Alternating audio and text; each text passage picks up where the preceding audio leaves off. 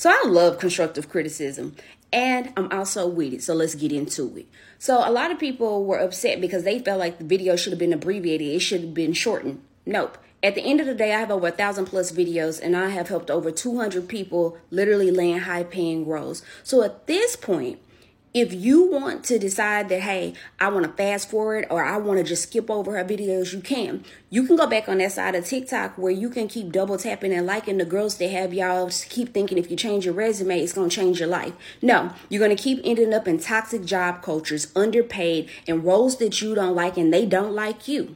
You can go back to that side of TikTok. But in the meantime, on this side of TikTok, I'm going to keep making unedited videos and I'm going to bring value not from the lens of somebody who was a recruiter, from the lens of somebody who's literally been a leader in these organizations, knows what's happening behind closed doors, wrote job descriptions and tell the recruiter what I want. So you take your pick. Shortcast Club.